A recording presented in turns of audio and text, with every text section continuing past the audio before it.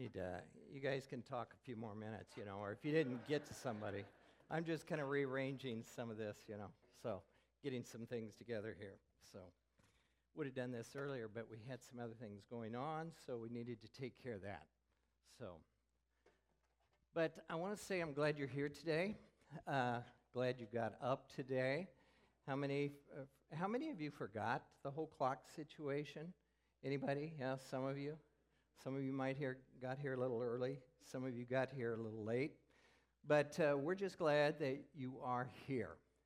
And remember, when you leave here today, don't run out real quickly. Take a few moments to just say hi to the kids, the youth, the young people who participated in this service today, and just encourage them. I thought they did a great job. So,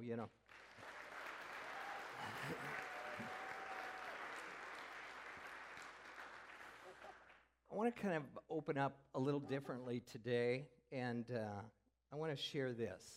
I want to welcome you all, and Ben has already done the welcome, Pastor Ben, but I want to welcome you all here.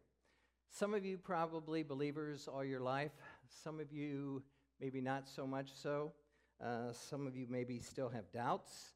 Some of you maybe had parents or grandparents that attended church all their life, and you kind of drifted away and didn't attend. Or maybe you were a part of the drug generation. You were drugged to church, and by your parents and didn't really want to go.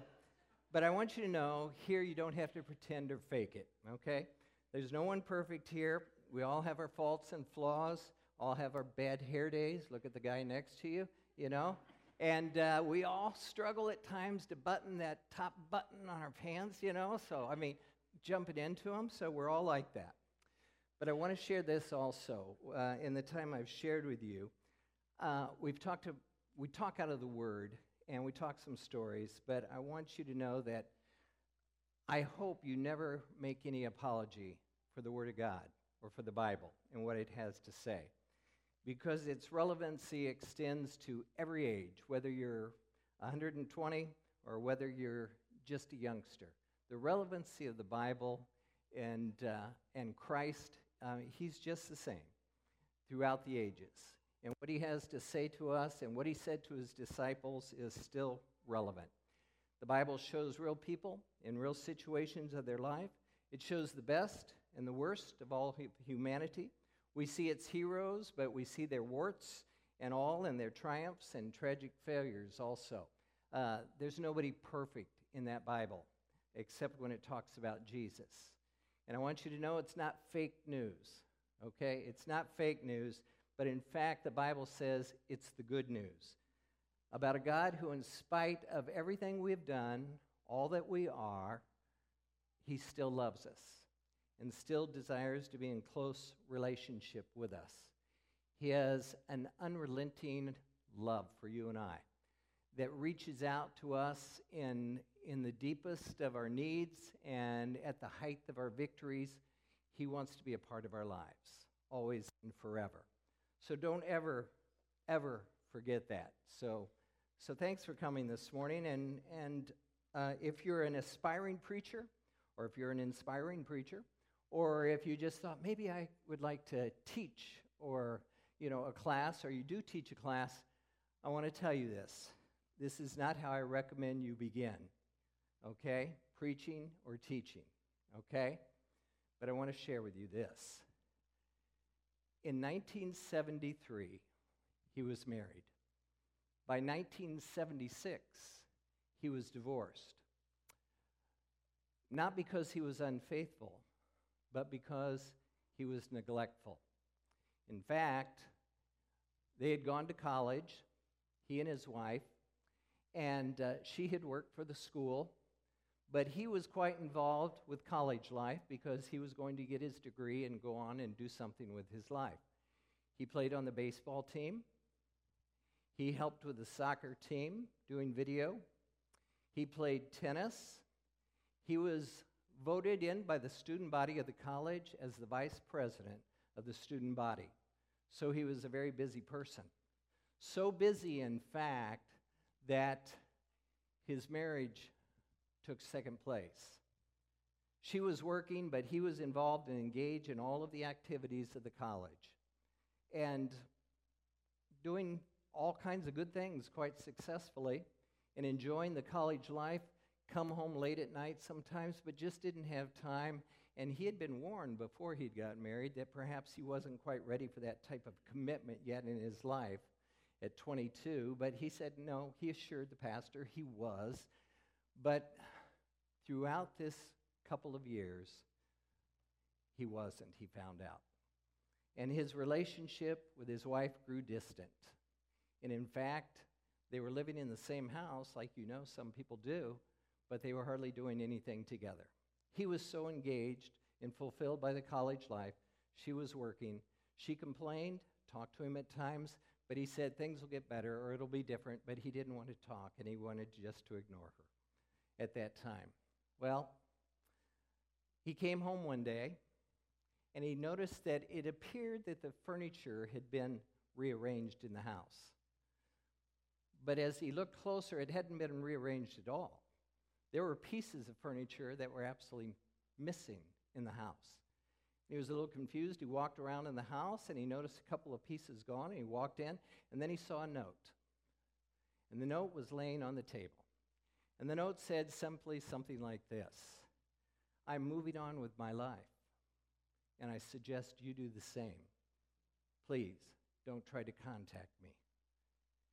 He was shocked. He was overwhelmed. He didn't know what to think or what even to say.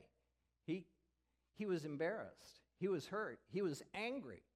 Angry because he knew that in all of the activities that he was involved in all the things that he did, that he had probably neglected this very most important relationship in his life.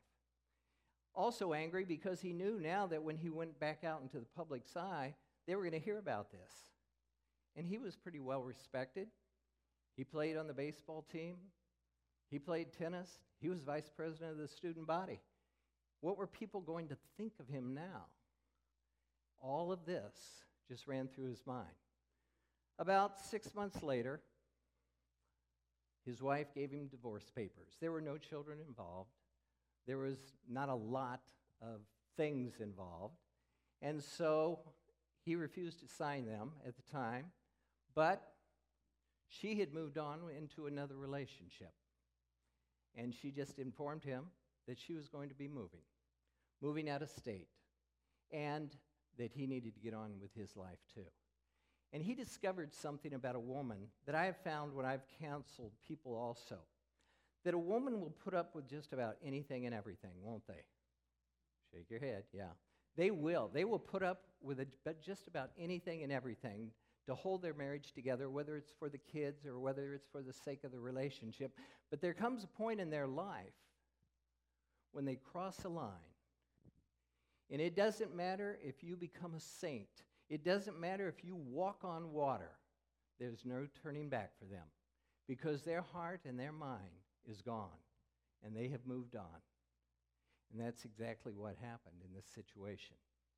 Well, I'm going to ask you to bow your heads with me for a moment of prayer, because these vases become very important. Not these particular vases, but they represent what I call the Grace Vase. And we'll talk about that in just a moment. Let's pray. Heavenly Father, open our eyes, open our hearts, open our lives, Father, to your word today and all that you would have to say. And we ask it simply in the name of Jesus Christ our Lord. Amen. Pastor Ben has talked to you for the last few weeks about baptism. I don't know if you've all been baptized. I hope that you would be baptized. If you're a Christian, that you would do it in pretty much obedience to the word and because Jesus himself was baptized. But I want to tell you a story a little bit. By the way, do you know who Meghan Markle is? Some of you know. Do you know she was in the paper or in the news this week? Do you know why she was in the news? She's Prince Harry's fiancée. She got baptized into the England church or whatever over there. But she was baptized, so I thought it was really kind of appropriate to mention this. There was a young lady in our church, and she wasn't that young. She was in her 40s, And we were having a baptism service, and we do it at a lake. And we were doing it at a lake this day. And she came up to me while we were baptizing other people, and she said, Pastor Jim, I want to be baptized.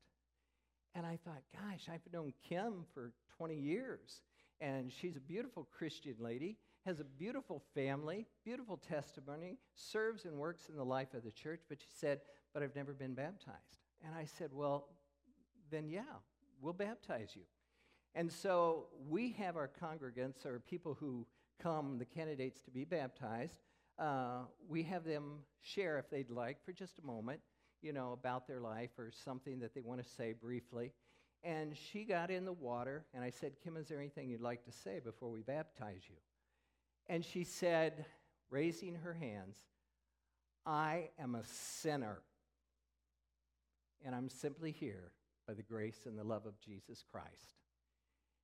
And my heart just thought, oh, Kim is like an angel. And she's saying, I am a sinner. Now, your wives are angels, right? Go ahead. You can look at your wife and say, honey, you're an angel too, okay? Yep, they are. Always up in the air, harping on something, yes. But anyway, who said that, okay? But she said, I'm a sinner. And I thought, golly, what a powerful testimony. And everybody knew her, thought, what do you mean you're a sinner? I mean, yeah, I know that we've all sinned, but that was her testimony. And it was pretty powerful just the way it came out that morning. Well, I want to read you something here this morning that comes out of 1 Timothy. And it's the scripture. And I don't know if I'll have it up there or not today, but it comes out of 1 Timothy chapter 1, verse 12. And this is what it says. This is Paul speaking. I thank Christ Jesus our Lord, who has given me strength, that he considered me faithful, appointing me to his service. And you think about Paul's life and everything you know about Paul, and you think, really? We know something about Paul's life. We know what he was all about. And yet he's saying that he's working for God now? Well, he goes on to say this, He says, even though, he says, I was once a blasphemer and a persecutor and a violent man, I was shown mercy because I acted in ignorance and unbelief, and the grace of our Lord was poured out on me abundantly, along with the faith and love that are in Christ Jesus. And then he goes on to say, here's a trustworthy saying that deserves full acceptance. Jesus Christ came into this world to save sinners, of whom I, Paul says, am the very worst.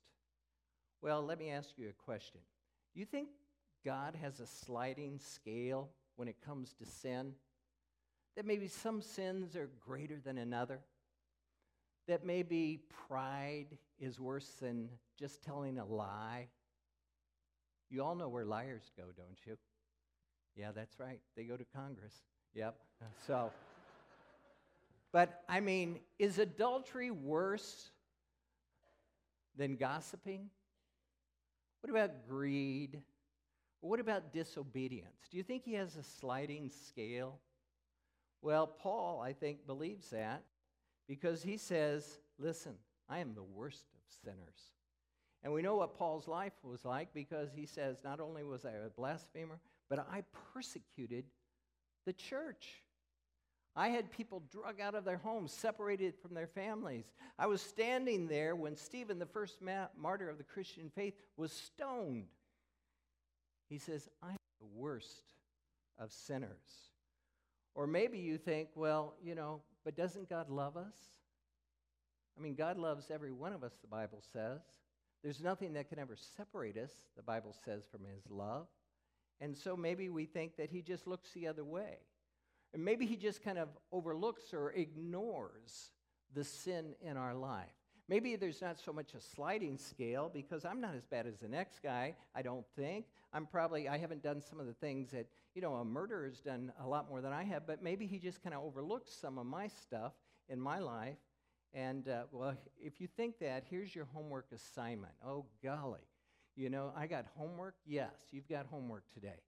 Because I'm not going to share all that the Bible talks about regarding this, but go to Genesis chapter 3.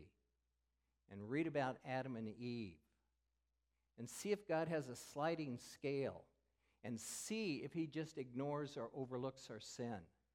Go to John chapter 8, where the woman was drugged before Jesus, who was caught in the very act of adultery, he says, and he bends down and writes in the sand, and then he looks at those who drug her out there, and he says, okay, now, guys, you who are without sin, who have never sinned, you don't have any sin in your life, you go ahead, you start the stoning. And, of course, they all drop their rocks and walk away. But at the same time, what does Jesus say to the woman? Well, do you mean he just overlooked it? The law called for her to be stoned. He says no. He talks to the woman. He does not condemn her, but he tells her this, now go and don't sin any longer. Jesus doesn't overlook it. He doesn't ignore it. He knows what it does to people's lives. This is how sin is described in the Bible. Sin is described, and these are just some of the words. It's described as a heavy burden, a defiling, a filth, a darkness, a scarlet stain. It's described as deceitful, evil, bad, missing the mark, a debt, a rebellion, and enslaving. God knows how hard, how difficult, and how demeaning sin is in our life. But we look at our world today, and we pretty much excuse a lot of things in our life. We don't call it murder. We just call it a woman's choice, don't we? We don't, there are so many things in our life today that we no longer condemn or think are wrong or that bad, and we excuse it, whether it's in our government, whether it's from our leaders, or whether it's in our churches. We just sweep things under the rug, and yet if you read throughout the Bible, God doesn't do that at all. He doesn't ignore it. He knows it can be devastating, not only to individuals, but to whole churches at times. And he says, you've got to deal with this. Now, he doesn't condemn. He doesn't judge.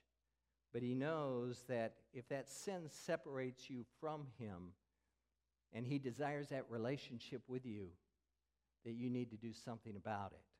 Well, Romans 6:23, a passage most of you all know, says the wages or the penalty of our sin is death. The prophet Isaiah wrote that Israel's sin had actually separated them from God and his blessing. It's pretty heavy stuff, especially when we read in the Bible that all, not just some, not just my neighbors, not just those people I read about in the paper who have their pictures in the news every night that are bad people or evil or have done some bad things. He says, no, all have sinned. Every one of us, he says, has sinned and fallen short of the glory of God. But let's read the rest of the story, because Romans 3 also tells us something else. Romans chapter 3, verse 23, for all have sinned and fall short of the glory of God, and are justified freely, however, by the grace through the redemption that came by Jesus Christ. Oh, wait a minute. What's that I hear? All have sinned but are justified freely by God's grace.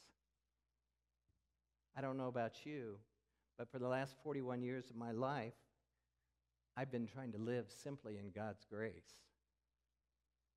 And God's grace is abundant and free, and it's forgiving, and it will transform and change your life like nothing else could ever do. Listen to Romans 8. I'm going to read this one to you. Therefore, there is now no condemnation for those who are in Christ Jesus, because through Christ Jesus, the law of the Spirit of life set me free from the law of sin and death. And it goes on to say, for what the law was powerless to do, and that it was weakened by the sinful nature, God did. He took care of it by sending his own Son in the likeness of sinful man to be a sin offering. You see, God says, I'm going to do something about this sin. I'm going to offer you a chance at the gift of life and freedom. But it's going to cost something, and it's going to cost me my son. And you're going to hear a song at the end here about Jesus paid it all to him I owe. Sin had left a crimson stain, but he washes it white as snow.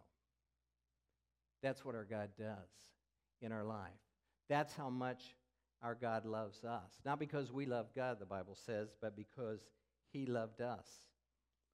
Paul says, God called me into his service, not because I was perfect, not because I'd never done anything wrong.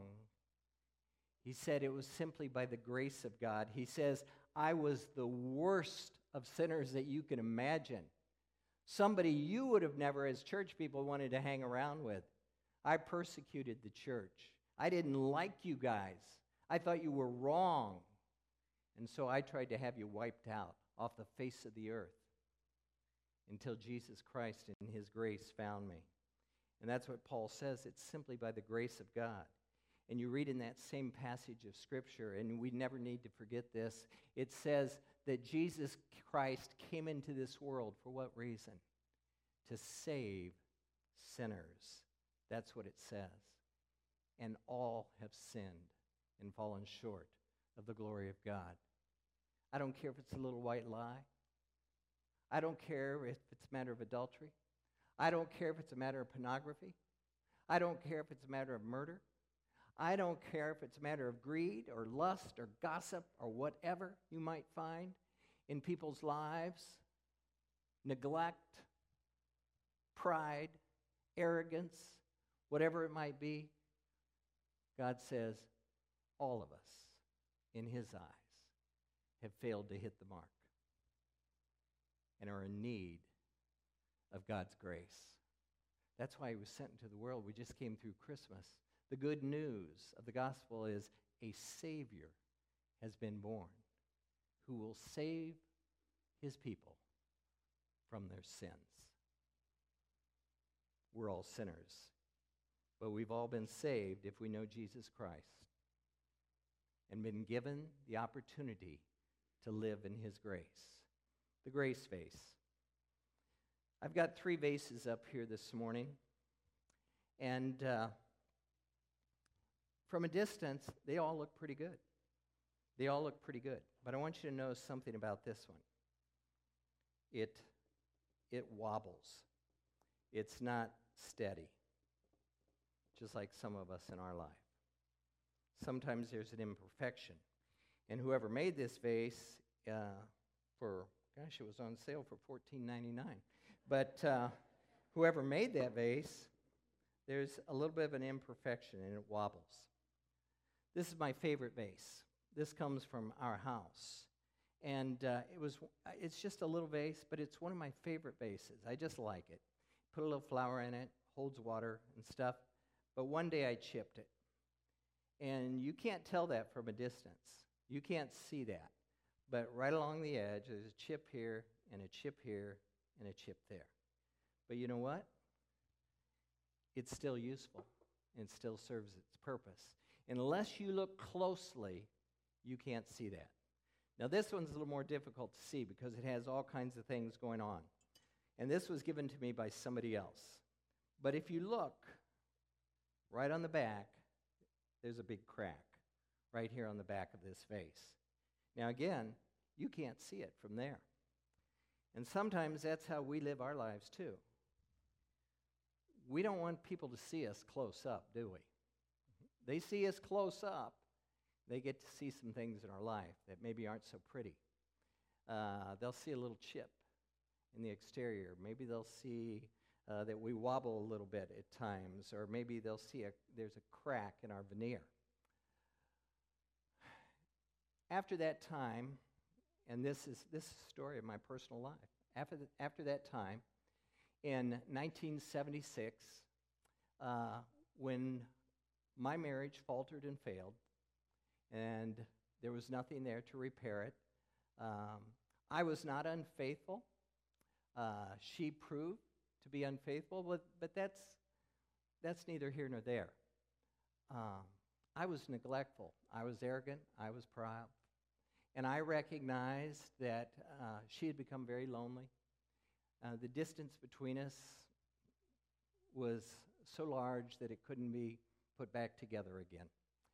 And she found somebody else that listened to her, that filled that space of her loneliness in her life, that was there for her, to listen to her, to care for her, that really almost like worshiped her.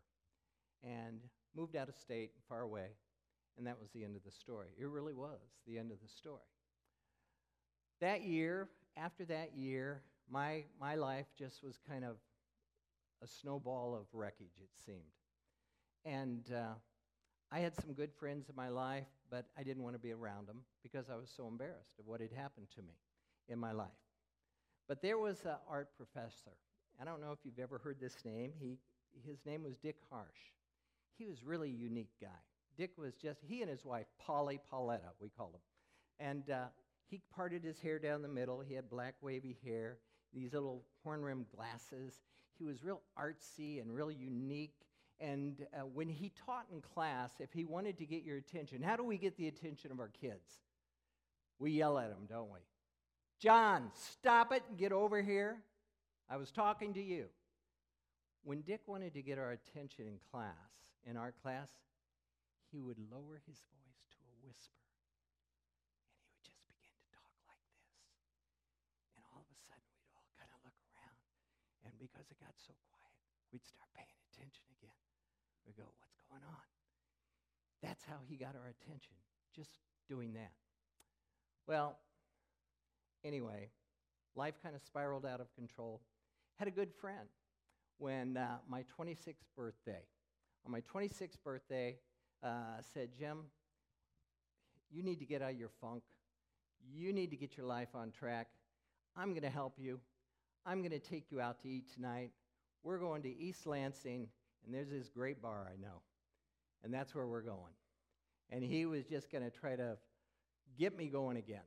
And this was almost 8-9 months later. So I went with him. It was my birthday. Truthfully, I was a college student, but I didn't drink a lot. I didn't even like the taste of it. He took me over there that night, told somebody, bartender, somebody, it's his birthday. They put these two little things, little things. What are they? Why do you know that? Okay? Two little things in front of me, and toot drink, Then I was sitting at a table, and my good buddy ordered a pitcher. You guys have been there. I know some of you have. This big old pitcher of beer at the table, and then I forget what we had, some wings or something, and I don't remember a thing after that.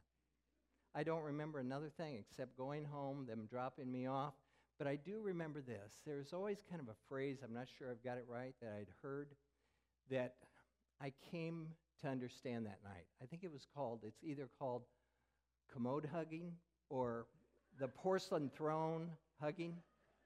Now, some of you, I believe, know that too. But I am telling you, never in my life have I ever sat before my toilet, held on, and puked all night long like I did that night. That was a true story. The next morning I got up, kind of like this morning, kind of glazed over, and and I remembered I had a late breakfast appointment with this art professor downtown. We were supposed to eat together, and I thought, oh my gosh, looked at myself in the mirror, looked like death warmed over, and I said, I can't do this. I just can't do this. But I thought, I'm going. It was before cell phones. And I went down there, and I remember just kind of sitting in the corner, drinking lots of coffee, and Dick was talking to me about some things, and he was talking about this entrepreneurial project he wanted me to be involved with, and some writing and different things too, and I was just kind of listening to him. But I think he recognized there was something going on in my life. He knew what was going on in my life. He had known the story of my life up until that point, but that morning he knew something else had happened to me too. So he said, I'll tell you what, why don't you come over this week and we'll have dinner at my place. You come over and Polly will fix us dinner and stuff. And I said, okay. So I went over that night. He has this real eclectic type of things all over in his house. And he took me over that night because he knew my story. He knew I was struggling and what I'd gone through. And he took me over, and there was a vase that was 2-3 times bigger than this. I mean, it was huge. It stood about that tall. Beautiful bouquet of flowers, looked like it come from the Orient or Europe or something else. All these details all over it, and it was just magnificent. It just like, wow, I mean, it's stunning, there. And he said, Jim, I want you to look at it real close. I said, I'm looking at it. You know, it's beautiful. I said, it's just absolutely beautiful. He said, no, I want you to look at it real close. So I got up and looked at it real close, and then he took it and he went like this and he turned it. He said, you see that? I said, I'm looking. He said, it's cracked. It was broken in transit. He said, we put it back together again. He said, and look, it still holds water, and it still holds these beautiful flowers. And then he looked right into my eyes, and he said, Jim, that's like your life too. He said, you think you've been spoiled? You think you've been broken? You've been cracked? You've been hurt? He said, but Dick was just a strong, he and his wife, Christian couple. He said, but Jim, he said, I want to tell you something. The grace of God can put you back together just like we put this vase back together. And he shared a little bit more with me that day and that night, him and his wife, and they prayed for me, and I went home, and I literally, that night, got down, and I just wept. And I just cried out. I said, Lord, I have made such a mess of my life, such a mess, and I don't know what to do, how to turn it around, or where I'm going. I said, but if you will take my life and somehow put it back together, I said, if you will just do that, I said, I'll live for you, I'll honor you, I'll do whatever you ask me to do. And when I got up from that, being down there, it was like I just felt a wash over me. You talk about being baptized and being watered down. It just felt like God's grace, His love, something had come over me. And then I had a couple of good friends, a youth pastor and his wife in the town, and they took me in and took me by their side and encouraged me and helped me along for the next couple of years. And my life literally was never the same again. It was completely changed. You talk about people when they came to know Christ, or when He came into their life. I mean, it was just a complete turnaround in my life. And then later on, a couple years down the road, I met my wife, Vicki. And we have had, I want to tell you this, we have had just a wonderful, grace-filled, loving marriage. And we will be married April 10th of this year, 38 years. 38 years. And I get, you've been married, some of you, a lot longer than that. But I want to tell you something. The grace of God will reach you in areas of your life that you could never expect. The Word of God tells us there's nothing that can ever separate us from the love of God. Nothing. Not height nor depth, not demon, not this life, not the circumstances, not divorce, not the idiots out there on the road, not your government. There's nothing. God is willing to reach into your life wherever you are and to make a change for the glory of God. Paul said, I am the worst of sinners. Who could be any worse than I, he said, who persecuted the church, who tried to destroy the church. And yet God, by His grace, reached into my life and changed my life forever. And now I'm serving in His kingdom. That's what God does to you. When He changes your life, when He flips it right side up, not upside down, but right side up, He says, you know what? Not only does the grace of God save you, but I have a plan and a purpose now for your life too. And God uses you. And He takes wobbly people. He takes little cracked individuals and those who have bigger cracks in their life sometimes, and He says, you know what? He said, I can still use you. Don't ever think that God won't take your life and use it to His glory if you will just give it to Him and let Him do it. I'm going to close here in just a moment. We'll have our kids come back up, the praise team. I want to just share this. We're all sinners. We've had some setbacks. We've had faults. We've had cracks. We've messed up in our life. But the God who loves us indeed is relentless in His love.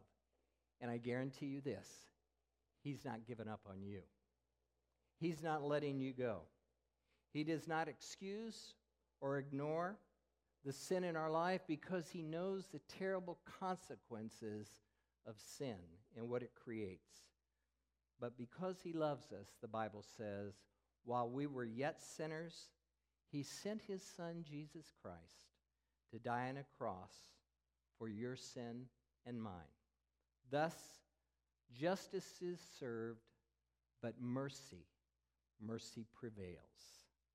And our mess becomes a message to the glory of God. Our mess becomes a message to the glory of God. That's what Paul found out in his life. His mess that he had made so much of his life, the worst of sinners, God chose to use him. And think about Paul, the persecutor, the blasphemer, the one who stood by while Christians were drug out of their homes and even killed. Who writes 1 Corinthians 13, the greatest love chapter in the Bible? It's the Apostle Paul, because he knows all about it. Love is patient, love is kind, does not keep a record of wrongs. It goes on. Paul knew all of that personally, and some of you do too. Our mess becomes a message, and grace wins every time.